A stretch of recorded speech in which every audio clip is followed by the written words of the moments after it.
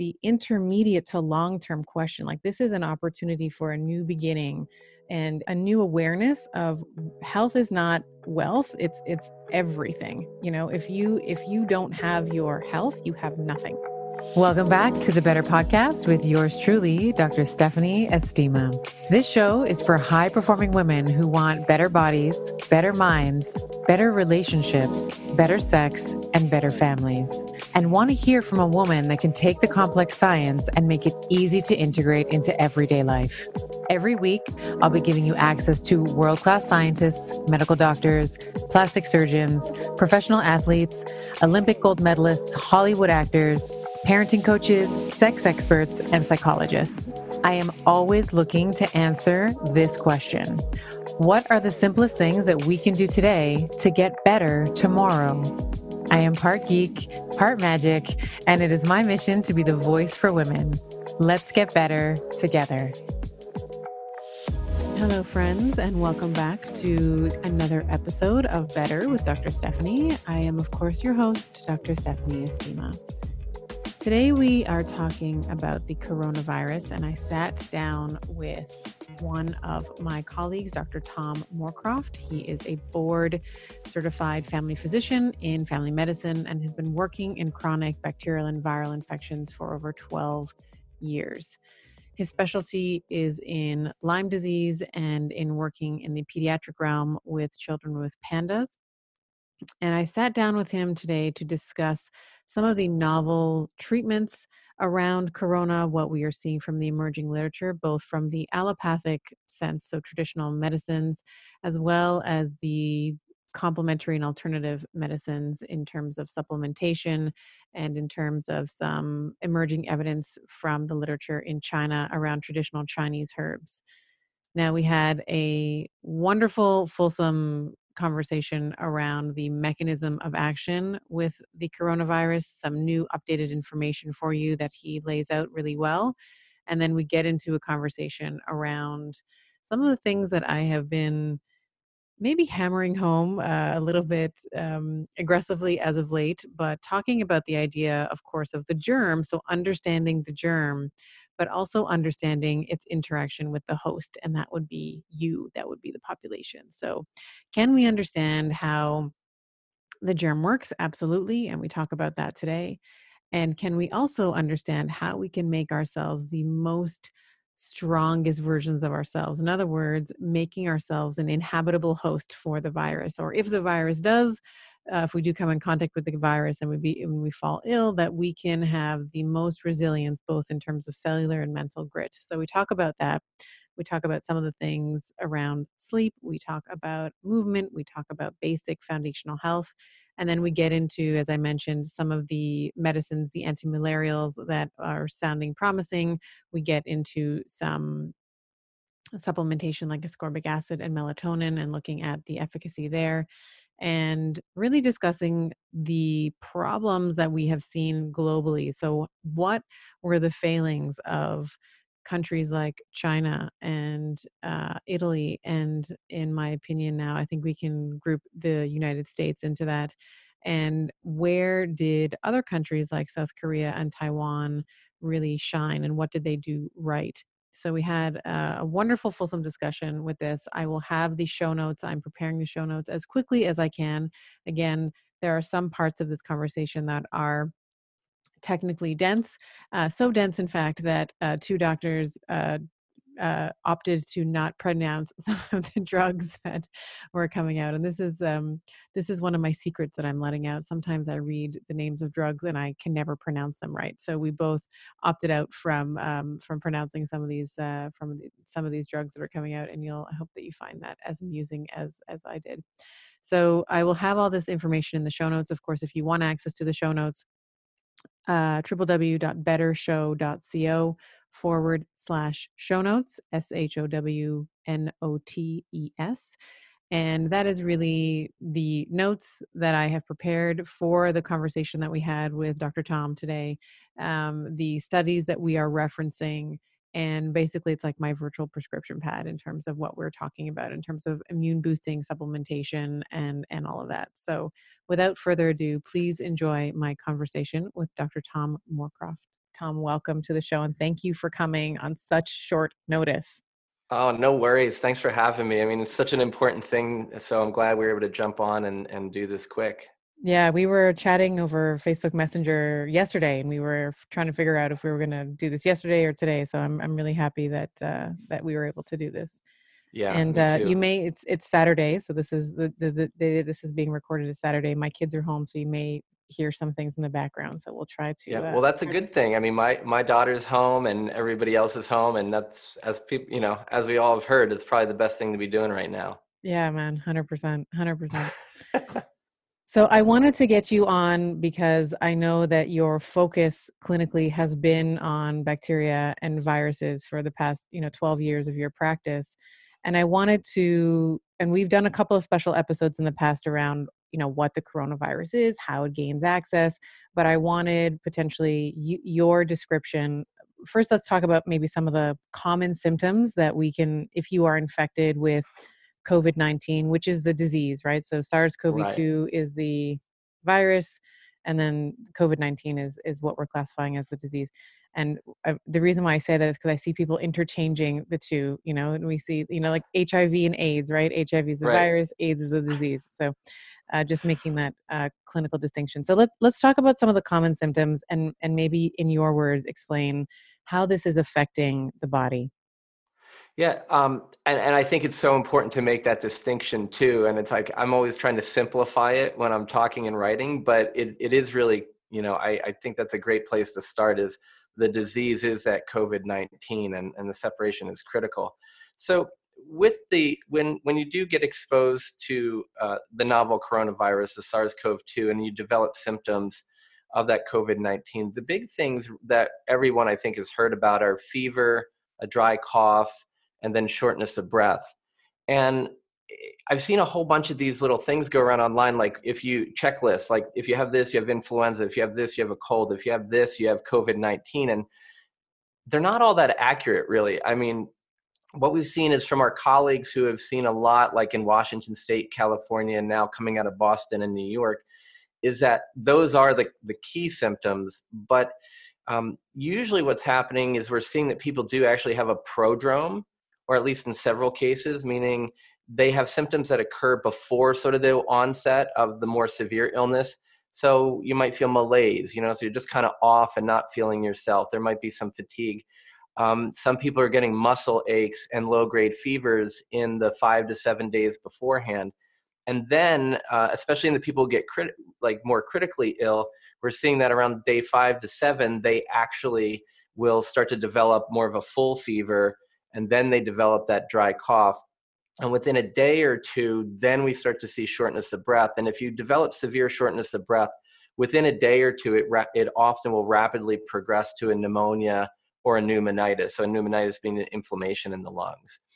And a lot of what we're seeing is that this is a lower respiratory infection. So the virus is attaching in the respiratory tract, and when it gets pulled into the cells, which I know we can talk about how that all works, but we have cellular damage, and we see inflammation, we see fluid buildup, and we even see sloughing off of the lining of the sort of the airway into the lower parts of our lung. And a lot of people may have heard about the alveoli. These are just, they're very often described as like a sack of grapes. And they're at all the very far ends of our airways. And this is where oxygen exchange is happening. And so the problem is we're starting to get all this debris because of the viral infection that's blocking oxygen exchange. But then we also have, because of that, we also have the possibility of a secondary bacterial infection on top of the COVID-19 symptoms. So that's kind of like the basics of how that all works. And for the most part, it is mild. Like for the most part, the Mm-hmm. virus is going to sort of run its course and resolve on its own. But in, populations like, diabetics, where we see obesity, where we see hypertension, where we already see this underlay of a pro-inflamed state. Mm-hmm. These are the people that we're talking about where we are much more concerned around this, uncontrolled inflammation, right? So what you're like the accumulation of fluid in the lungs, as you were just Mm-hmm. recounting, the damage to the membrane where the where the gases exchange, so that Yeah. alveolar capillary barrier, and then that is what that ends up leading to. And I'm just sort of paraphrasing and wrapping up what you were saying, is now your body's ability to get oxygen to the rest of your body, so to the rest of your tissues and your Hmm. organs, is going to be attenuated, is going to be lowered. Let's talk a little bit about the immune response. So I wanted to touch on, actually, maybe before we do that, let's talk about the how it gains access to the cell. And we've talked about this briefly on another episode that we did around the Okay. ACE2 receptor and ARBs. So let's talk about first how the virus gains access to the cell, Hmm. and then let's talk about the inflammatory response that can ensue, that pneumonia that you were talking about, and the increased, like, sort of this, Armageddon of inflammation. So Yeah, the let's cytokine storm that we're all talking about and yeah. stuff. Well, I mean, I think it's good to start with, what the coronavirus is, and it is this RNA virus, which is helpful to know scientifically. But if we've all seen those pictures with all the spikes on them, Mhm. and it's called an S spike, and that's a really important piece because it is a part that is this ACE2 receptor. It essentially docks in there, and it's looking to stick to it. And then when it's bound to this ACE2 receptor, then essentially the spike itself is two pieces that then needs to be split. And once it's split, that sets off a cascade of events that allow the virus to be pulled into our cells. And so with the ACE2 receptors, it's found in tons of our cells, but primarily we're seeing it in the respiratory cells that line the airways, kidneys and blood vessels. I also saw an interesting study where they found that it was actually in the mouth. Mm. So in the oral mucosa, so the lining Mhm. of the mouth and potentially even the nose. So this is spread through respiratory droplets. So if we inhale or place infected fluids into our mouth, or it then docks, in these areas. And one of the other things that make it really, sort of, one of the questions that comes up is with why is it so much more virulent and deadly and spreading rapidly than, say, Yes. influenza or even the original SARS virus? Yeah. And one of the big differences between the original SARS, or SARS Classic as it's being called, and this SARS-CoV-2 is that the bond between those two sides of that spike is much more easily broken. And this thing called furin is in all of our cells, especially highly concentrated in the same cells in the respiratory tree. And so it really just breaks it open Mm. very easily. So it doesn't really have to have a lot of help from the body to start infecting it. So that's really sort of a key piece. Is it's really designed, and it's come back into the system in a way that's just ready to infect humans pretty easily. Yeah, that's great. And that's possibly why, when we look at SARS-CoV, or the original SARS virus, Hmm. it only infected, I think, around 8,000 people the first time around in 2003. And this, I checked this morning before our podcast, it's like 230,000 people. 34,000. And Yep. yeah, so it and in a third of the time, right? So in a matter of 3 months, we have this global, it's in every single country now. Hmm. Where SARS, I think I may get my data mixed up here, but it was primarily in Canada, where I live, and then it was, I think Right. it was born out, I think it came from China as well. It was the Right. same country of origin. So let's talk about, and you and I are part of a lot of online groups, and there's been a lot of discussion around cytokine storms and what causes a Hmm. cytokine storm and what supplements to stay away from and what is a cytokine storm. And and the one big thing I know that has been in a discussion with all of the functional medicine providers in groups that we're both a part of is this idea of elderberry. So does Hmm. elderberry cause a cytokine storm? And there's all this misinformation, I think, that's being propagated online. So can we talk about what a cytokine storm is? And then maybe we can start moving into some treatment, whether that's, medication or natural means, or what you're seeing and what you're recommending as well. Yeah. I mean, so the cytokine storm is sort of a catch-all phrase where people are cytokines are an inflammatory response. They're part of the natural healing process that allows our body to protect itself. But a lot of times it gets out of control, and it's sort of, I think you used the word Armageddon earlier, and that's really, Mhm. and we can't really predict at this point, who are the people who are going to get it or not. I mean, certainly, the more severely ill people, we start to worry about it. And it's really this out of control inflammatory response that becomes a feed forward loop. We get, it gets triggered, we have inflammation, begets more inflammation, and then everything gets out of control. And what the doctors are seeing in the hospital is we can have things like a person who has a pneumonia, and then all of a sudden they develop what we call acute respiratory distress syndrome, or ARDS.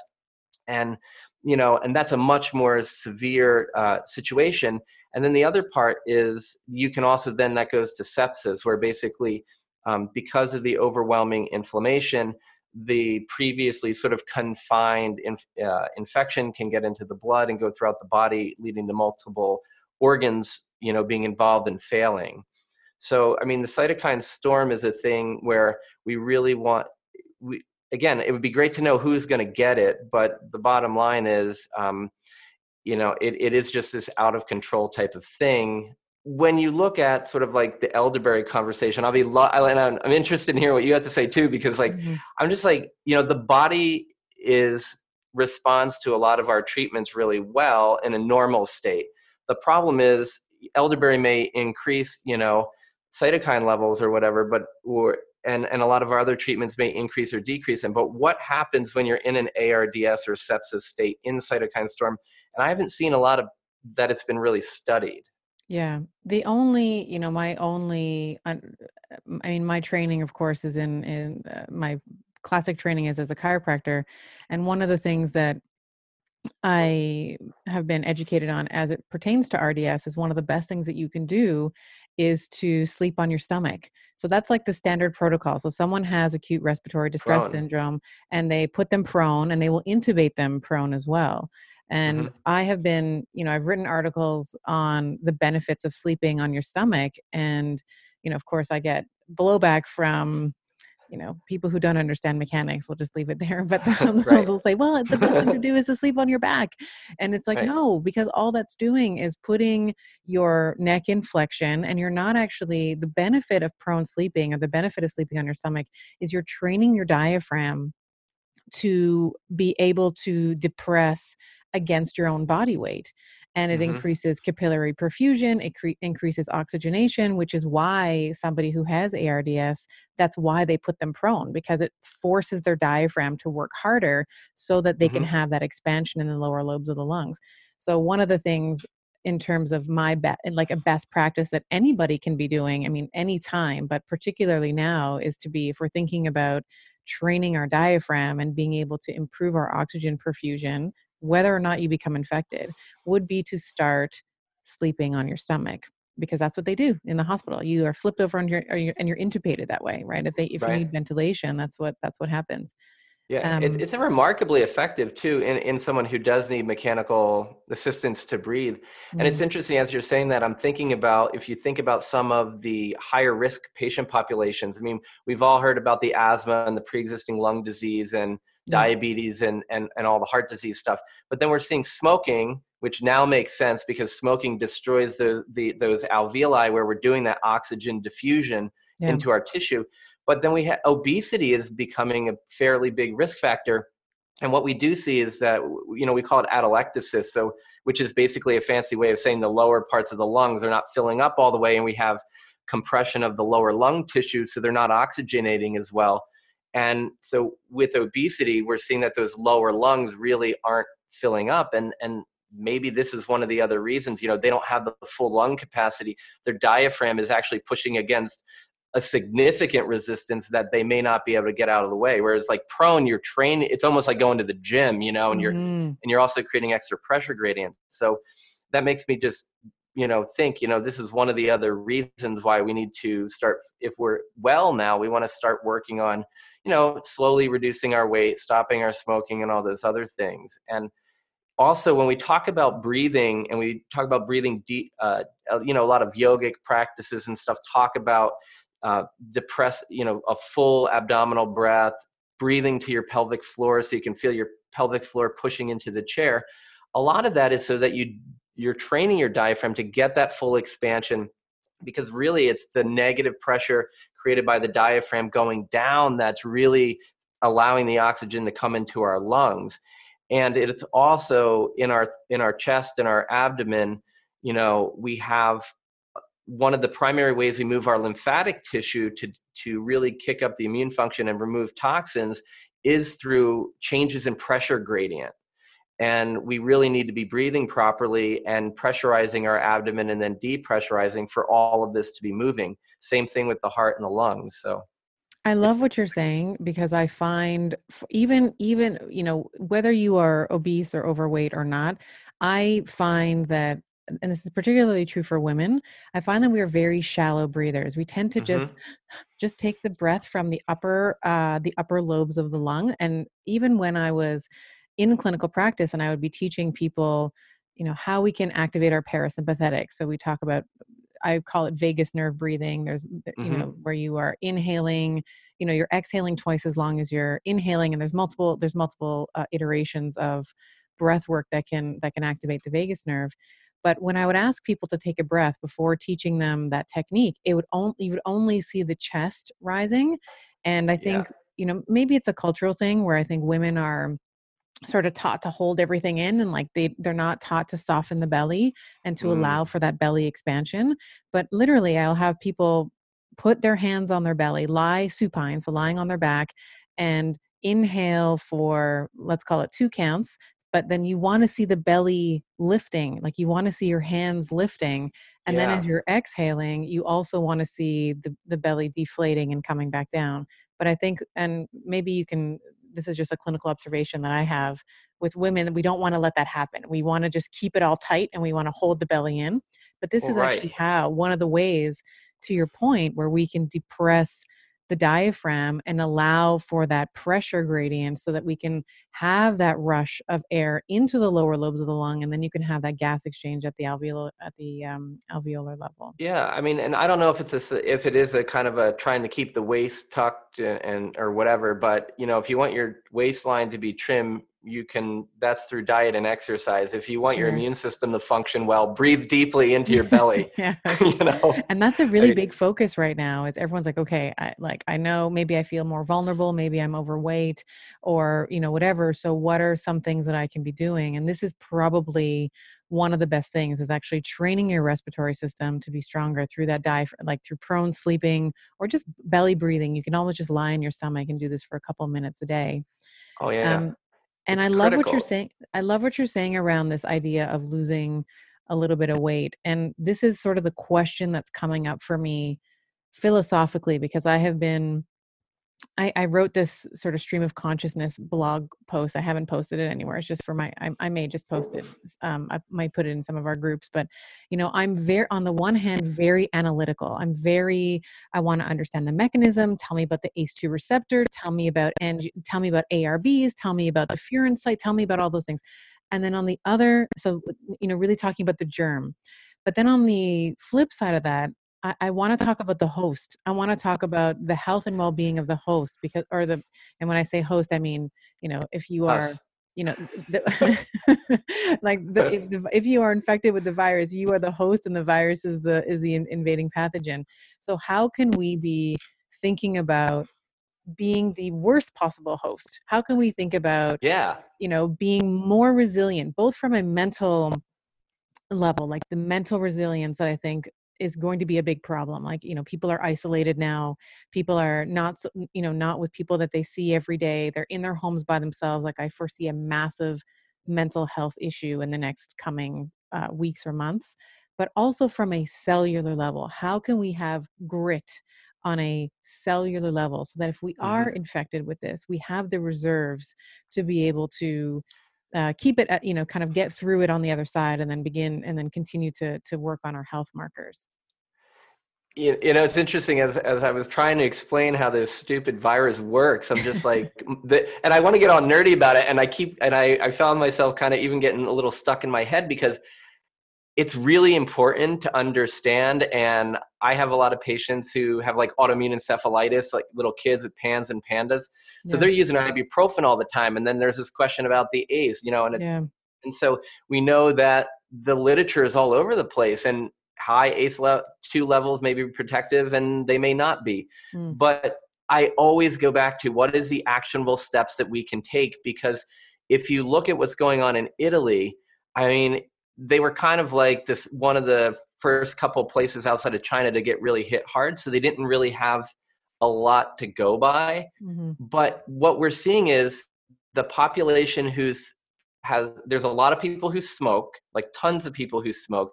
We see they have the second oldest population in the world, and they have this super high mortality rate. But when you look at the mortality rate, almost half of it is in people that have 3 or more illnesses already. So if you have pre-existing medical conditions, you are a host for this virus that's very susceptible. It's a wonderful place to grow. And I mean, that's unfortunate. I feel terrible for, especially since the vast majority of people who are dying are in their 70s and 80s. And my heart goes out to them and their families and everyone who's affected by this. But what we know is that the mortality rate in people who have no pre-existing illnesses pretty much across the globe is less than 1%.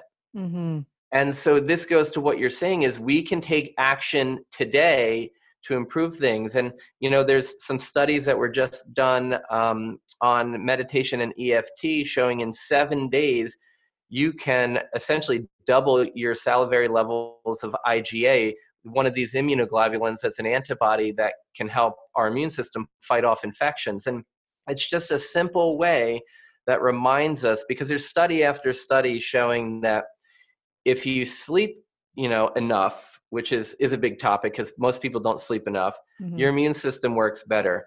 If you breathe or do some sort of contemplative thing, whether it be writing, like your stream of consciousness blog, whether you like art, whether you like yoga, prayer, whatever it is for you, we can usually go and find a study of that or something very similar to it that shows your immune system works better and your parasympathetic nervous system is more chill.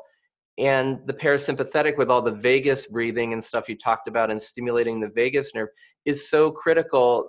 It's the opposite of cytokine storm. I mean, the cytokine storm is essentially fight or flight protective mechanism gone ballistic and gone berserk. Whereas we do the breathing, we do proper sleep, and we do other things to bring down the tone of the parasympathetics and chill out the vagus nerve. Then we see immune function is lifted. We become a host that's not really all that, we're not a good host for the virus. So I think there are amazing things to be talking about. And it's funny because I tell people to get a lot of sleep, and if you're an adult, 8 to 9 hours of sleep, eat your veggies, get your diet dialed in right now, go out and get fresh air, some sunshine, and chill out. But the number one thing I can tell people to do is to pick one of those things and start it today. Yeah. Because if you start it today, in a week, you'll have done it for a week. And rather than talking about 6 things, pick one and do it. I love that because it's often the cumulative effect of things that actually propagates change, right? It's not the one night that you slept for 8 hours, but it's the the 10 days that you slept for 8 hours or the 10 years that you slept for 8 hours. It's the cumulative effect of those things. And we often, I say this in a, in the same way that we think about exercise, like which one workout was the one that got you fit? It wasn't one of them. It was the cumulative effect and the consistency and the application of those things over time that led to some of the metabolic and the immunological and, mental health gains and all the things that exercise can impart. So I just love what you're saying. And I think that this is, when I'm a bit of a word nerd. So I was looking at the Chinese word for crisis. So it's 2 symbols.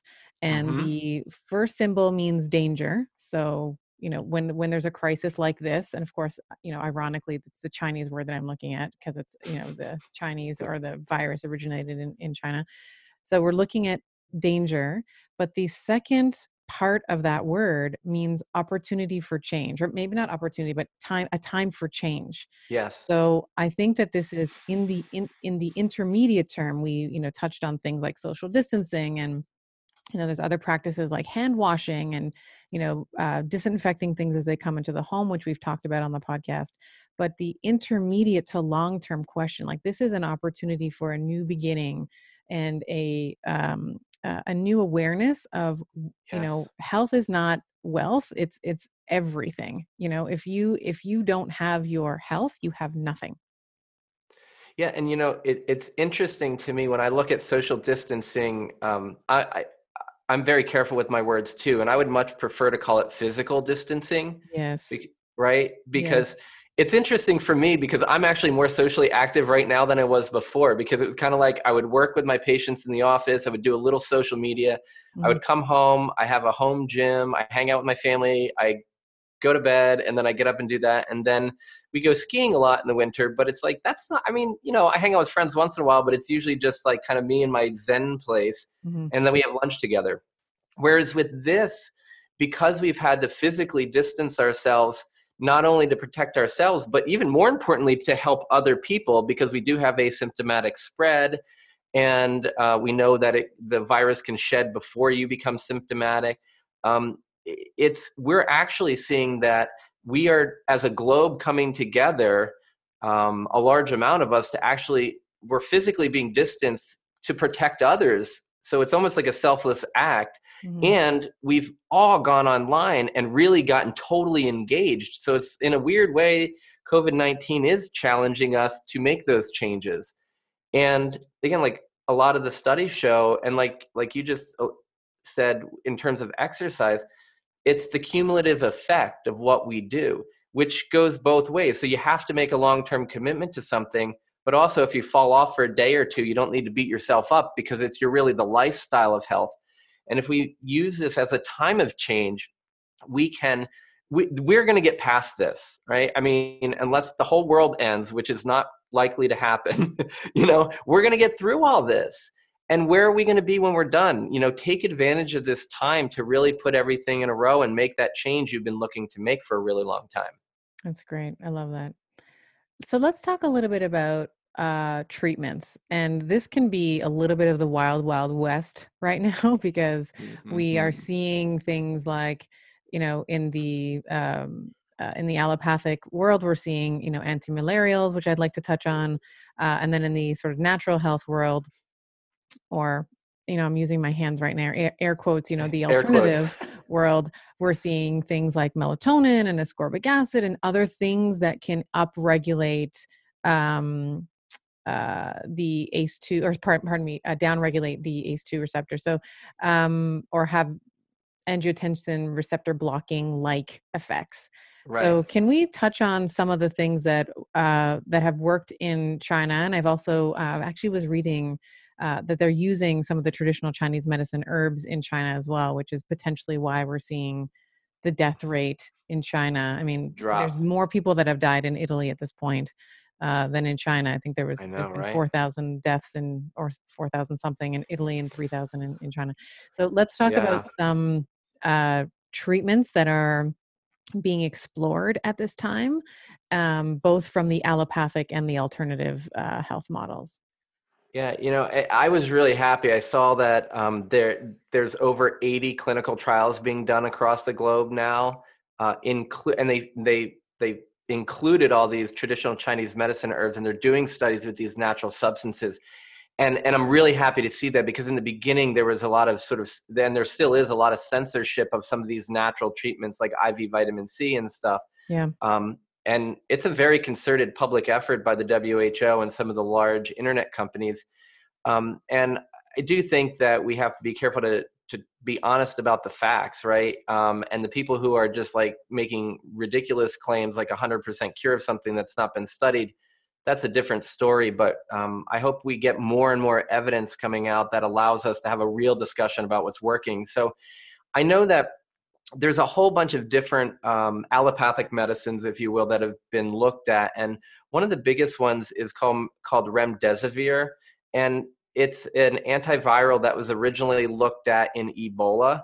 And it's an antiviral that basically inhibits viral replication. It works through kind of messing with the RNA polymerase. And it also evades proofreading by the virus. So in the end, it basically decreases viral RNA production, so we have less virus. Mm-hmm. But what's interesting is because they were looking at it in Ebola and it didn't really work, then they started to look at the SARS classic and the MERS viruses in vitro, and it looked like it was helpful. So especially on the West Coast, when we started to have, the whole thing in Washington State and Seattle, and then in California, the early people who were in critical condition got a compassionate use exemption from the FDA, and we were able to give it to them intravenously. And there's some cases where people in 1 to 2 doses were seeing dramatic improvements in their symptoms. Now, the problem with reporting on a couple of people is that may not be what we can do for the whole population. Right. And also it's only available IV. So I know they're studying that some more, quite a bit actually. And then there's also been work with chloroquine and hydroxychloroquine, which are the antimalarials we talked about. And what's really interesting is I got started in using a lot of these because if you're using like for Lyme disease or some other persistent infections, drugs that work inside of cells, we often will find that the cells become very acidic. And so to improve the efficacy of the antibiotic, a lot of times we need to combine it with one of these drugs, because the way they work primarily is by increasing the pH of the cell. So it becomes a more alkaline environment. And that seems to have led to they basically inhibit the fusion of the virus to the cell membrane. So this whole S spike docking on the ACE2 seems to be inhibited by the use of both of these drugs. They also have especially the hydroxychloroquine, which a lot of people might know as Plaquenil, has direct antiviral effects. And it's also used as what we call a DMARD, so a disease-modifying anti-rheumatologic drug. And we use it in a lot of rheumatologic conditions. Some people with lupus and rheumatoid arthritis are some of them. And it's used to modulate the immune system, and specifically the inflammation caused by these autoimmune conditions. So one of the things with the hydroxychloroquine is it may actually inhibit the development of cytokine storm. So the other part is a lot of people are actually combining that with other drugs like azithromycin for these secondary bacterial infections. And we're seeing that some early chat out of places like Italy and France are showing sometimes when we combine some of these more antiviral and immune modulatory drugs with a macrolide antibiotic like an azithromycin, we're actually seeing that it's augmenting the antiviral effects as well as, knocking out any secondary bacterial infection. It's probably too early to say that that's actually happening, because I know that like the whole ACE2 thing got going after the Lancet article, and then like one of the ministers of health just really overread it. Mm-hmm. But so hydroxychloroquine too is a little bit safer than the chloroquine, and it's easier for people to tolerate. So the initial studies on that are promising, and they're also looking at it as a preventative also. So that's a good one. And then there's also some biologics that are used as disease modifying drugs in rheumatologic conditions as well. There's Kevzara and Actemra. The names are always so crazy. But I never want to say things out loud because I'm like, I'm totally putting the accent on the wrong part of the word. I hate it. Yeah. I know, right? But these are these are the brand names, and I can't even say them. So, I have the generic names on my screen right here. I'm like, I'm not even going there. I know they all end in mab. It's like umab, so you're good there. But basically, they are directed at this interleukin-6 receptor. And, we know from the SARS classic virus, it directly stimulated production of interleukin-6, which is one of these pro-inflammatory cytokines. Yeah. And it leads to a tremendous amount of inflammation, kind of going back to maybe one of the things that trips cytokine storm. And so they have been doing some reports, they have been using this, especially in China, to see if we could, kind of decrease some of the cytokine storm and then the overall morbidity and mortality of this. And the preliminary reports are kind of like scattered, but they do look like they decrease the need for supplemental oxygen. And in some patients, they rapidly reduce their fever. So, they're being studied. And I guess the other big one is Kaletra, which is a combination of two HIV drugs. The Yeah, I shouldn't even try it. We'll put it in the show notes. You can read Yeah, it. and so yeah, exactly.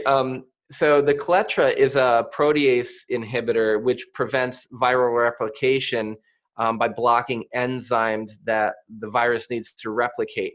And so with this, they use it in combination with the second drug, and the Kaletra is the combination of these two, because the other one actually makes this one work better. So it's a nice kind of combo product. But they're basically looking to reduce the viral RNA load and also the duration of how long you can detect it for. Mm-hmm. But that really didn't pan out in some of the original studies. That's kind of what they're looking for. But what they said was, despite it overall didn't really make a big difference, they did see less serious complications. So one of the big problems when we do get severe pneumonia, we might develop the ARDS, or we hit like that cytokine storm type of thing, is we can have acute kidney damage. Yeah. We can certainly have the Myocarditis. Yeah. Yeah, and so they're basically seeing there were less significant side effects, and patients required less mechanical ventilation. Now, small studies have to be reproduced, but they're kind of the big groups of medicines that are being looked at right now. Yeah, and that's really when we're looking at the data that's coming out of. So far, I've seen most of the data coming out of China. I haven't seen a lot of Italian data as of late or as of yet, but that's what we have to go on. And this is why I was saying it's a bit of the wild, wild west. Yes. And sometimes even in the, I saw somebody post something online, and I had to just hold my tongue, because it was like this silver what was it, silver colloidal or something? Colloidal silver. Yep, I heard. Colloidal silver. And he's like, this has like been shown to treat the coronavirus. And it's like, sit down, stop talking, because there's nothing that has been shown to prevent or treat the coronavirus like something like colloidal. So it's, right. There's a bit of like buyer beware, and also people are just freaking out. And I think that there's a lot of, you had mentioned it, but there's a lot of disingenuous claims Yes. online.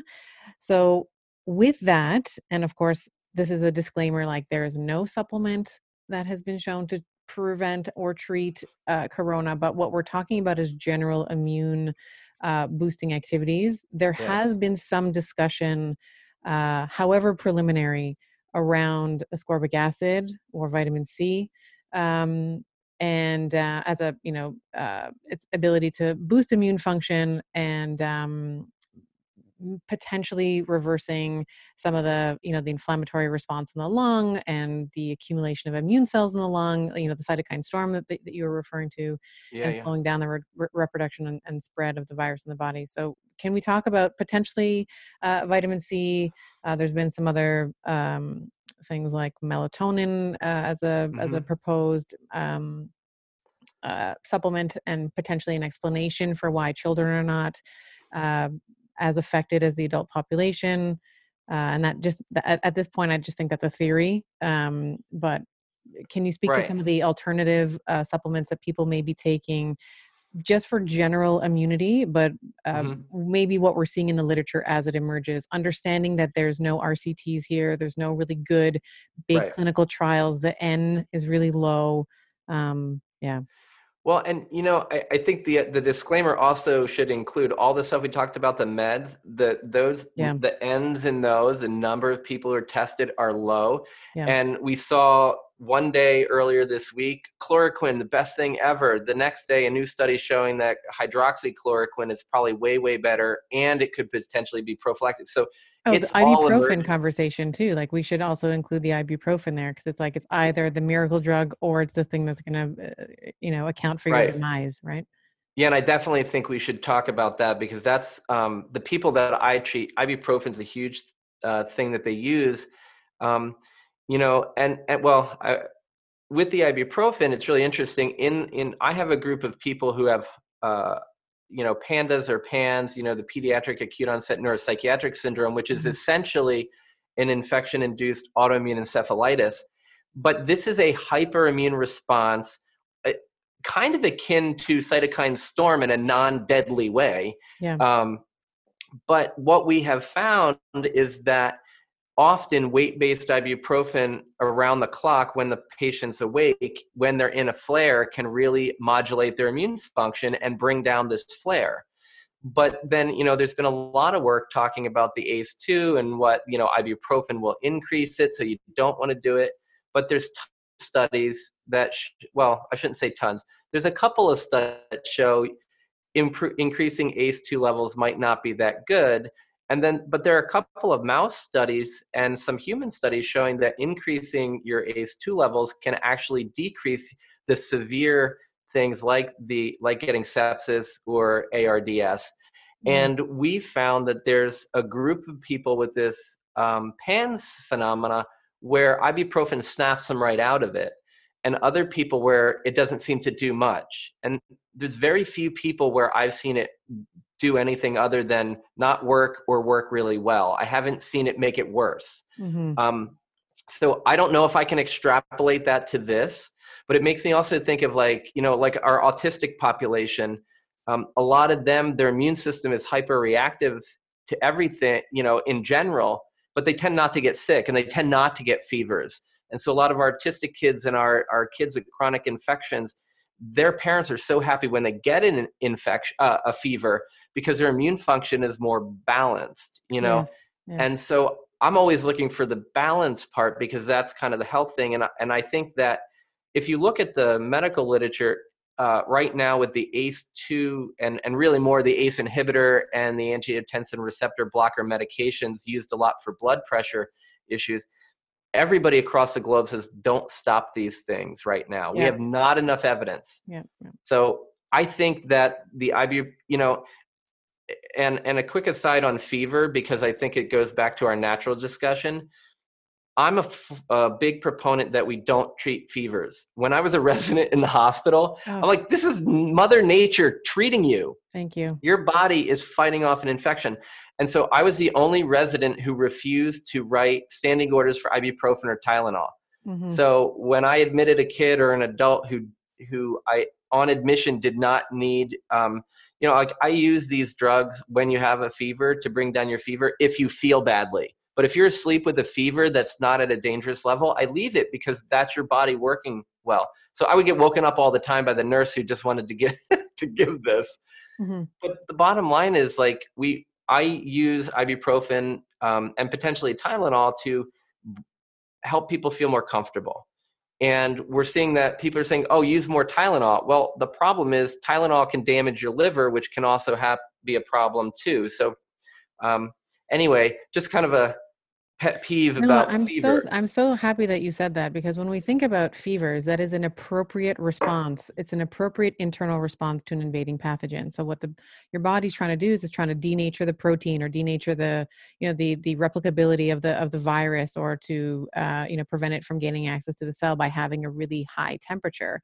And I think that there's been, whether it's through marketing or our cultural assumptions around fevers, like, oh, she has a fever, we have to, take it down, we have to get rid of it. And there's been quite a few studies, and I'd have to look them up, but I can put them in the show notes, around when you give an antipyretic, when you give something that's going to bring the fever down, you actually prolong the disease, because it allows all you're doing is just symptom management. What you're not allowing is the bacteria to die. You're not that aggressive bacteria to cease what it's doing, or to cease its reproduction. And you actually prolong the disease, you prolong the sickness. Right. So it's a really great idea to allow for a fever within reason, right? Like, and everybody has their own sort of arbitrary cutoff. For me, my kids have been sick where they've had 104 degrees, and I'm like, okay, we're just going to put some hot, cool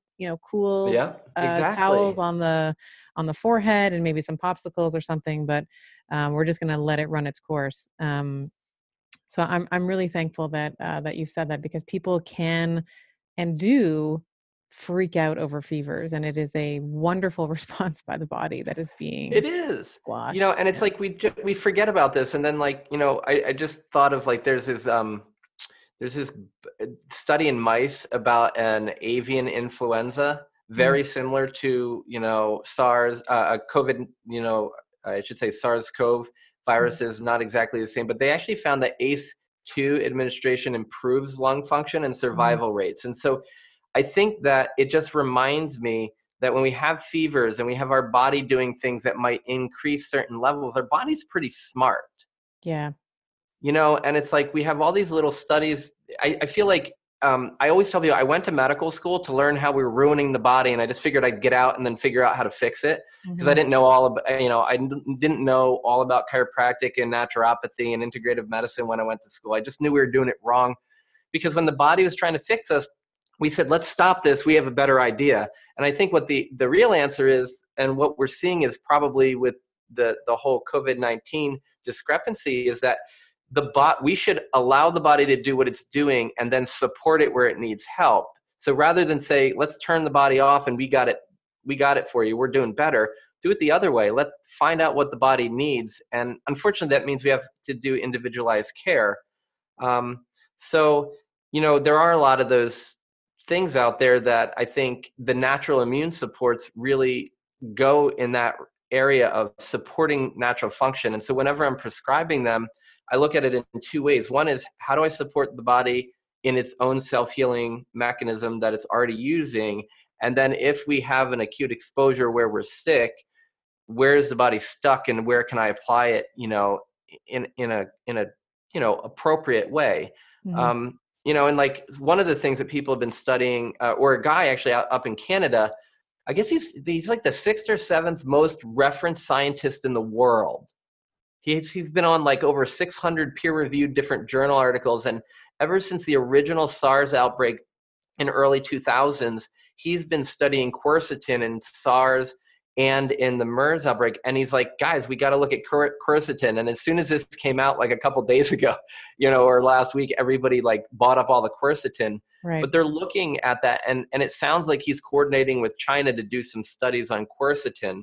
And again, it's a bioflavonoid. It's very natural, super safe. We use it in a lot of mast cell activation patients and other things. So, that can bring down inflammation theoretically in other coronaviruses. And it's been found in this guy's research to have broad spectrum antiviral properties. And so the quercetin is definitely something people have been looking at as a natural substance. Yeah, and then like the melatonin is really interesting to me because I've been, some of my friends who are pediatricians are saying, hey, the reason that we're not having the kids get so sick is their immune systems are stronger and they're less hyperreactive than sort of our older used, more used and run down, if you will, immune Hmm. systems. Hmm. But the melatonin concept is a pretty good one too, because I tell people all the time, one of the things you can do at home is get your sleep. And when I talk about sleep, I'm like, okay, turn off your TVs and your screens a little bit earlier. If you have to leave them on in the evening as it gets darker, put your blue blockers on. Turn off your Wi-Fi so it's not as irritating when you go to sleep. But almost as important is get up in the morning and go outside and get sunshine. Oh, Because when you that's get where good sleep starts, man. Starts in the morning. I agree. boom, Yes. Yeah. yeah, and so if you get up in the morning, the trigger for melatonin production is actually natural sunlight. So, if you're in a dark, dreary place or you travel a lot, there's certainly little, blue-green light things that you can use and light boxes. But the best thing is to go outside and get the sunshine naturally and the fresh air. And we know that from all the osteopathic work around the Spanish flu epidemic is that fresh air and gentle body movements dramatically improve their outcomes versus everybody else, like a tenfold decrease in mortality just by getting people to have fresh air and move. But the part about the sunshine, that's going to trigger your brain to start creating melatonin throughout the day. And then the release of melatonin is triggered by dark. So all of us staying up late, on all our TVs and our screens and everything with all that blue light, that's screwing up our melatonin release. But if we get the melatonin to release at the right time, not only do we get great sleep and that helps us heal, but we're also, melatonin is profoundly anti-inflammatory and a very strong antioxidant. So it's so good, for our health overall, and especially in one of these sort of situations. I love that. And I've been reading again, very preliminary stuff, but talking about melatonin being able to inhibit some of the inflammasomes that are precursors to, or precursors to that cytokine storm. So it may Hmm. be, if you can naturally, I mean, of course, we can talk about dosages and stuff like that, but I think that if you can naturally do what you've outlined here, so getting some sunshine in the morning, and then there's this funny meme. I'll see if I can find it for the show notes. It's something like, you wonder why you have sleep problems. It's because you wear sunglasses during the day and then you're on your phone at night. It's like we've completely reversed, So right? true. We've completely reversed the signals coming into the suprachiasmatic nucleus, which is an area in the brain that will help modulate and direct, sort of our central clock, central oscillator, if you will, that will help Hmm. modulate and coordinate the release of melatonin. But it is, like you're saying, I love it. It's a hormone of darkness. So, the That starts exposure, with sunshine. which starts with sunshine. I know, it's so funny. But it is truly release. So if you can't just always be on or off. You can't just be like, okay, I'm on my phone and okay, now it's time, I got to go to sleep. You have to allow for these processes to sort of lay out, and it's a much slower process than I think a lot of us would like. But and this is an opportunity, again, since a lot of us are home, to really be doubling down on our hygiene, on our sleep hygiene, which is Well, great. and do you work? I'm sure you work with people like I do who are like, oh, I got like an Aura ring, or Yeah. one of the Garmin's or whatever, and they're like, I fell asleep right away, or they're like, oh, I'm not even going to worry about that. I sleep great. My head hits the pillow and I'm out. Yeah, that's I'm a like, problem. no, that's a big It's a problem. problem. Yeah. It's a huge And problem. It means you're one of the most exhausted. important things for us to do right now is to remain on a routine. Yeah. That's the biggest thing. I think our kids and even us, it's like if we're at home, oh, I can get up, and you should be getting up, and actually, it's really cool, to do your virtual work in your shorts or your pajamas on the bottom. It's almost like the new mullet, right? I mean, Mhm. it's like business on top and pajamas on the bottom. So you're telling me right now that you're in your pajama shorts for this interview? Is that what you're No, saying? no, no, totally not. Because what I found, I did that the first couple days, but now I'm like, I'm like, no, you really got to get up and stay in your Yes. routine, and Agreed. not staying up late. Get up, take your shower, get dressed, and give yourself a little bit of freedom. But keeping on a routine is going to be so good for you and your kids Hmm. because it the more we let our sleep clock get off, not only we're setting ourselves up for problems later, but we're going to screw up our immune function now. Our bodies really want to sleep, if you're an adult, between 10 and 6, and some people more 11 to 7. Hmm. Most of us who are outside of that have done it to ourselves accidentally.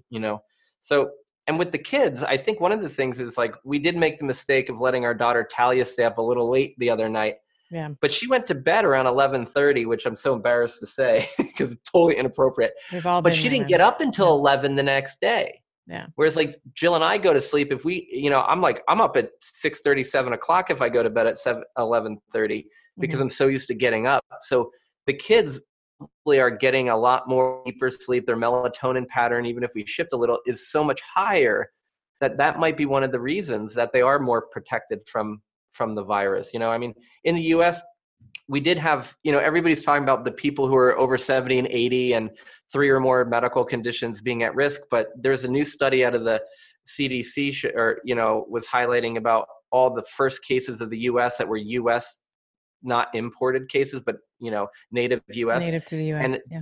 yeah, and there are a lot of people who are in the sort of the and 40s who are getting sick. Now, they're not dying at really high rates, but the rate of infection was dramatically higher than we had thought.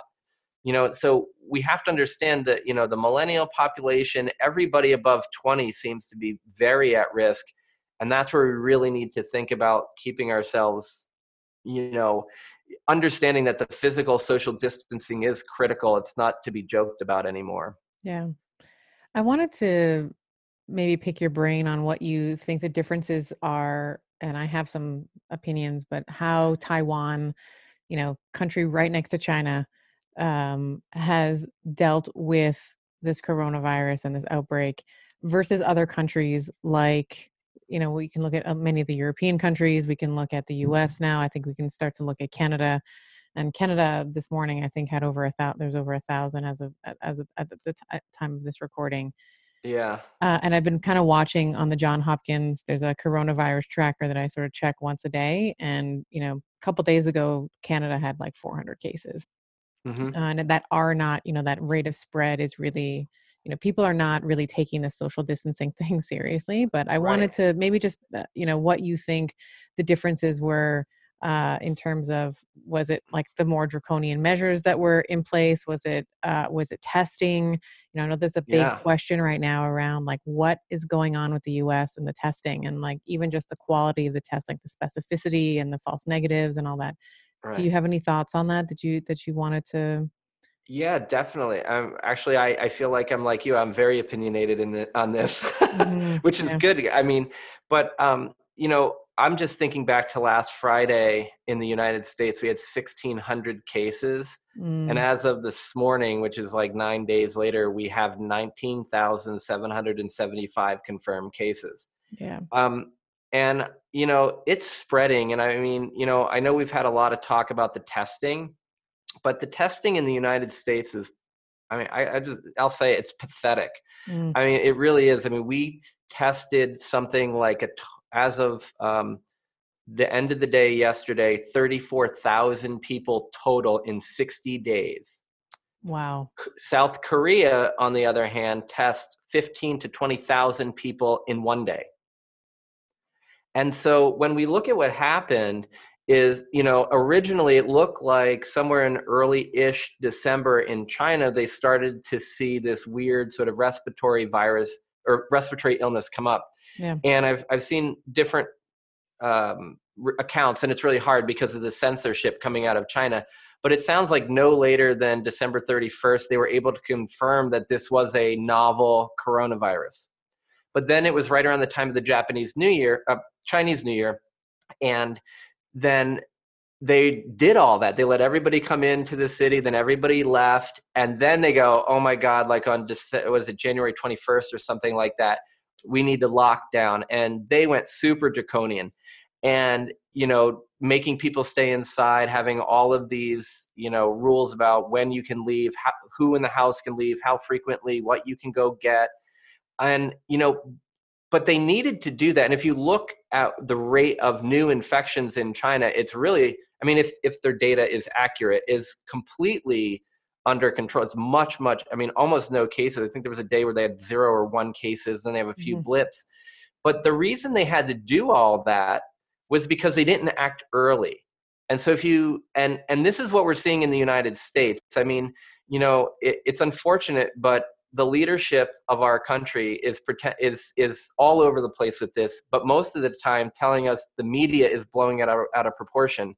And I'm like, all of the major medical societies, all of the advisors are saying this is a terrible epidemic. We know that this virus is so much more lethal and easily infects people than these other viruses, than influenza, than the previous coronaviruses, and they've just kind of blew it off. And our testing, we said everybody who needed testing could get it. And I mean, that's not really accurate. I mean, our numbers are somewhere, around 75 people, 80 people per million in the United States population get tested versus about 5,000 people per million inhabitants of South Korea. So it's just dramatically, we're behind. And that's what we see in Italy. It kind of got out of control before they really knew what to do. And even though they're saying, hey, let's do some social distancing, some of the people in the government they were all going out for drinks like everybody did after work in the bar, posting on social media, like, be careful, ha, ha, ha. Yeah. Contrast the UK is doing the same thing. Like the UK at this point has not closed their school system. There's like some recommendation around social distancing. I'd say the same is true for Canada as well. Like where, the recommendation is not to travel. I know that the borders are closed now, like non-essential travel. You can't go back and forth, but wasn't England trying to do the herd immunity thing? I think so. I think that's what the play is. So they're either brilliant or not. Well, I mean, I'm going to go with I'm going to make a prediction that that's not really brilliant, but but again, I don't know the answer to that. It's just, the thing is, it's like the idea of the herd immunity is we get large enough number of people infected and recovering, and so that there's essentially the prevalence of the virus gets super duper low. But estimates have shown that if for that to work, we probably would need to have 50 to 60% of the entire global population infected. And the problem with it is it's a high risk strategy because it could be associated with a high number of deaths. Mortality rate. I mean, yeah, exactly. Yeah. And if you contrast that to what Taiwan did is, they're like really close neighbors to China. And when they heard all of this was going on, they started to act really quickly and really make some changes.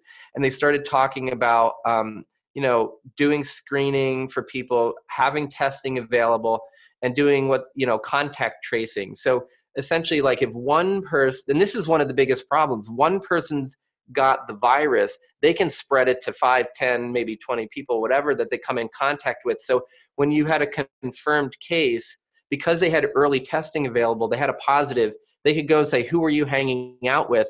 And then quarantine those people. And this is what you saw in South Korea. They got out of control, but then they got a lot of testing. And as soon as they started testing and doing contact tracing, they would isolate and like confine, quarantine the right people, not everybody. Yeah. And in places like Singapore and Taiwan, they did that early testing, the early contact tracing, and they instituted early social distancing, and they didn't make it a game. They made it very serious. And so they have very few cases, almost no deaths. I mean, it's quite remarkable. And one of the things that I found in looking at what went on in Taiwan, though, that's I think really important, is there's a lot of public transparency and engagement. So they were letting the public know the truth as best they knew, and they were also very transparent about what was going on. And then they did these really cool, they have like apps that help track it better. They really put a lot of resources into this. But then they started saying, whoa, there's a run on masks. Okay, there's no more export of surgical masks. Now, companies who make surgical masks, we're going to ask you, we're going to support you in making more. So across the board, every place where they could have been proactive, they were. And I mean, I think it was one or like a handful of deaths at most, and not many cases. So that's what we should have been doing, I think, in the United States, is take it serious, hit it hard in the beginning, so that this could be contained.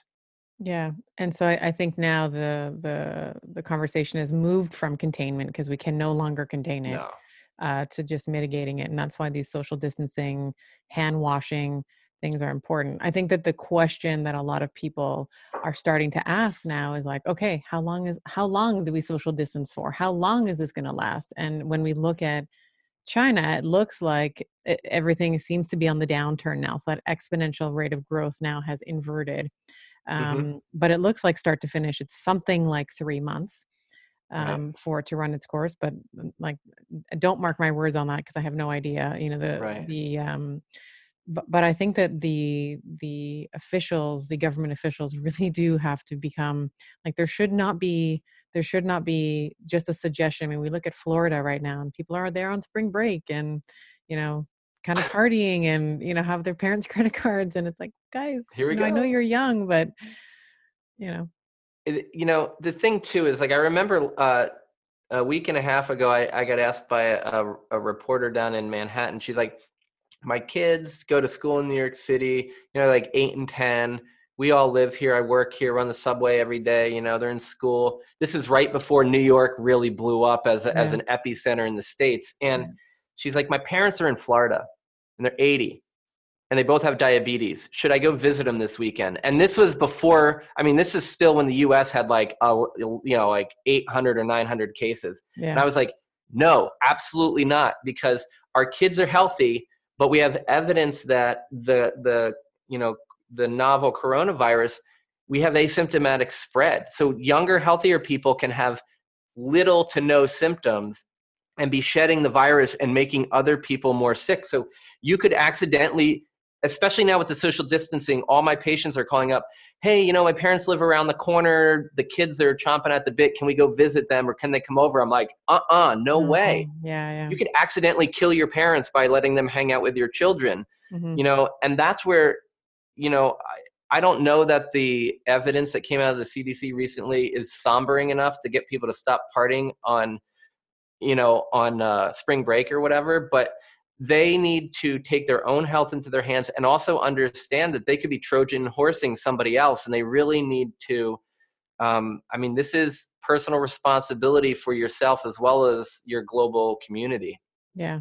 Yeah. It's a civic responsibility at this point. I agree. And when we think about New York, you think about vectors of transmission. For sure, your kids can be a vector of transmission, but we know now that there's some reports that the virus is incredibly robust in its ability to live on inert surfaces. So things like cardboard and, you think about elevator, but like metal, it's able to live on metal for, I don't know what the number is. 3 or 4 days. 4 and 72 hours. Is it, what did you say?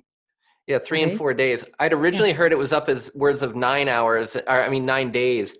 Yeah. But then the study, the best one that came out shows, 4 hours on copper, 24 hours, up to 24 hours on cardboard.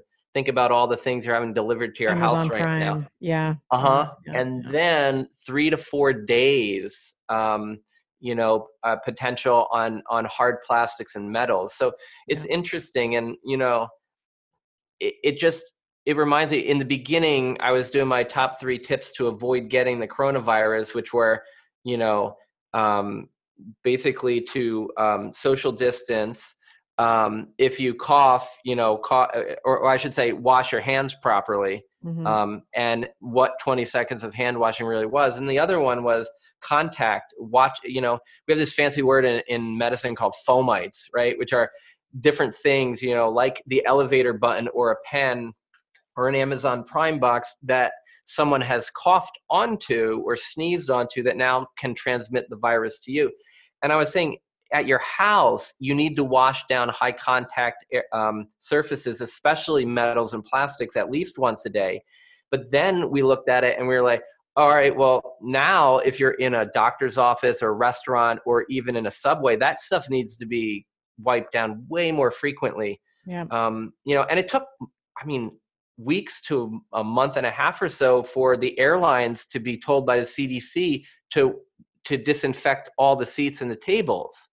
Like, why did it take so long to tell you to practice good hygiene?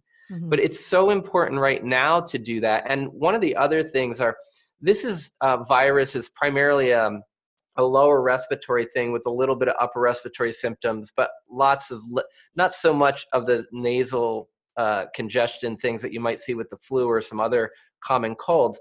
But we are also seeing that urine and feces could potentially transmit this. Yes. And diarrhea has a different pH, and so it can actually last a little bit longer in a loose stool than sort of a more normal stool. And so it's not to tell people to freak, but it's just at home, if someone does have another illness, make sure you're wiping off the toilets, wipe off the door handles and the doorknobs and your kitchen counters. It's just little things. It's basically, we need to be a little bit more clean. We need to be, and it's so funny. All the people are supposed to be coughing into your elbow, so you don't give it to other people. And so many people I'm talking to, they're like coughing into their hands. They're wiping it all over. And then you see them with their when then they start touching their face after, right? Yeah. But that's actually one of the harder things, because I have that habit too. I tend to, rest my chin on I tend to touch my face a lot as well. So that's been something that I've been trying to be more conscious of as well. I did an Instagram post, I think and Facebook, where I actually, there's Elizabethan collars for your dog. Yes. Where I actually put it on to stop, because it's like, it's really hard, and I'm a face toucher, but it's okay to touch your face, but just wash your hands more frequently and make sure, and minimize it. Just little habits that we can break. And I'm sure that, it'd be better to not be playing with our face all day, even if there was no coronavirus going around. Sure. Yeah. You have been such a wealth of information, Doc. I just wanted to thank you so much for your time. I always, whenever I get the chance to talk to you, I always have a great time. But this has been so informative, and we will. I'm going to try to get this out in the next couple of days for my audience. But thank you for doing this on such short notice. I really appreciate your brilliance and your time. Yeah, anytime. This is so fun, and thanks so much for doing something so important. Thank you. I hope you enjoyed today's episode. For those of you who want to continue on this week's Geeky Magic Carpet Ride with me, visit bettershow.co/show notes. You'll find research, links, summary notes, musings that I prepared in preparation for the podcast, and I often throw in some of my best practices, bonuses, and links. All the juicy bits are in there for you. And now for the obligatory legal and medical disclaimer. This podcast is for general information only, and the advice recommendations we discuss do not replace medicine, chiropractic, or any other primary healthcare provider's advice, treatment, or care. In the consumption of this podcast, there is no doctor-patient relationship formed, and the use and implementation of the information discussed are at the sole discretion of the listener. The information and opinions shared on this podcast are not intended to be a substitute for primary care, diagnosis, or treatment. This episode is brought to you by yours truly, Dr. Stephanie Estima, and Leverage. Leverage handles all production, creates the images that you see on my social media, and takes out all my awkward pauses. They are my secret magic bullet. You can visit them at getleverage.com/better.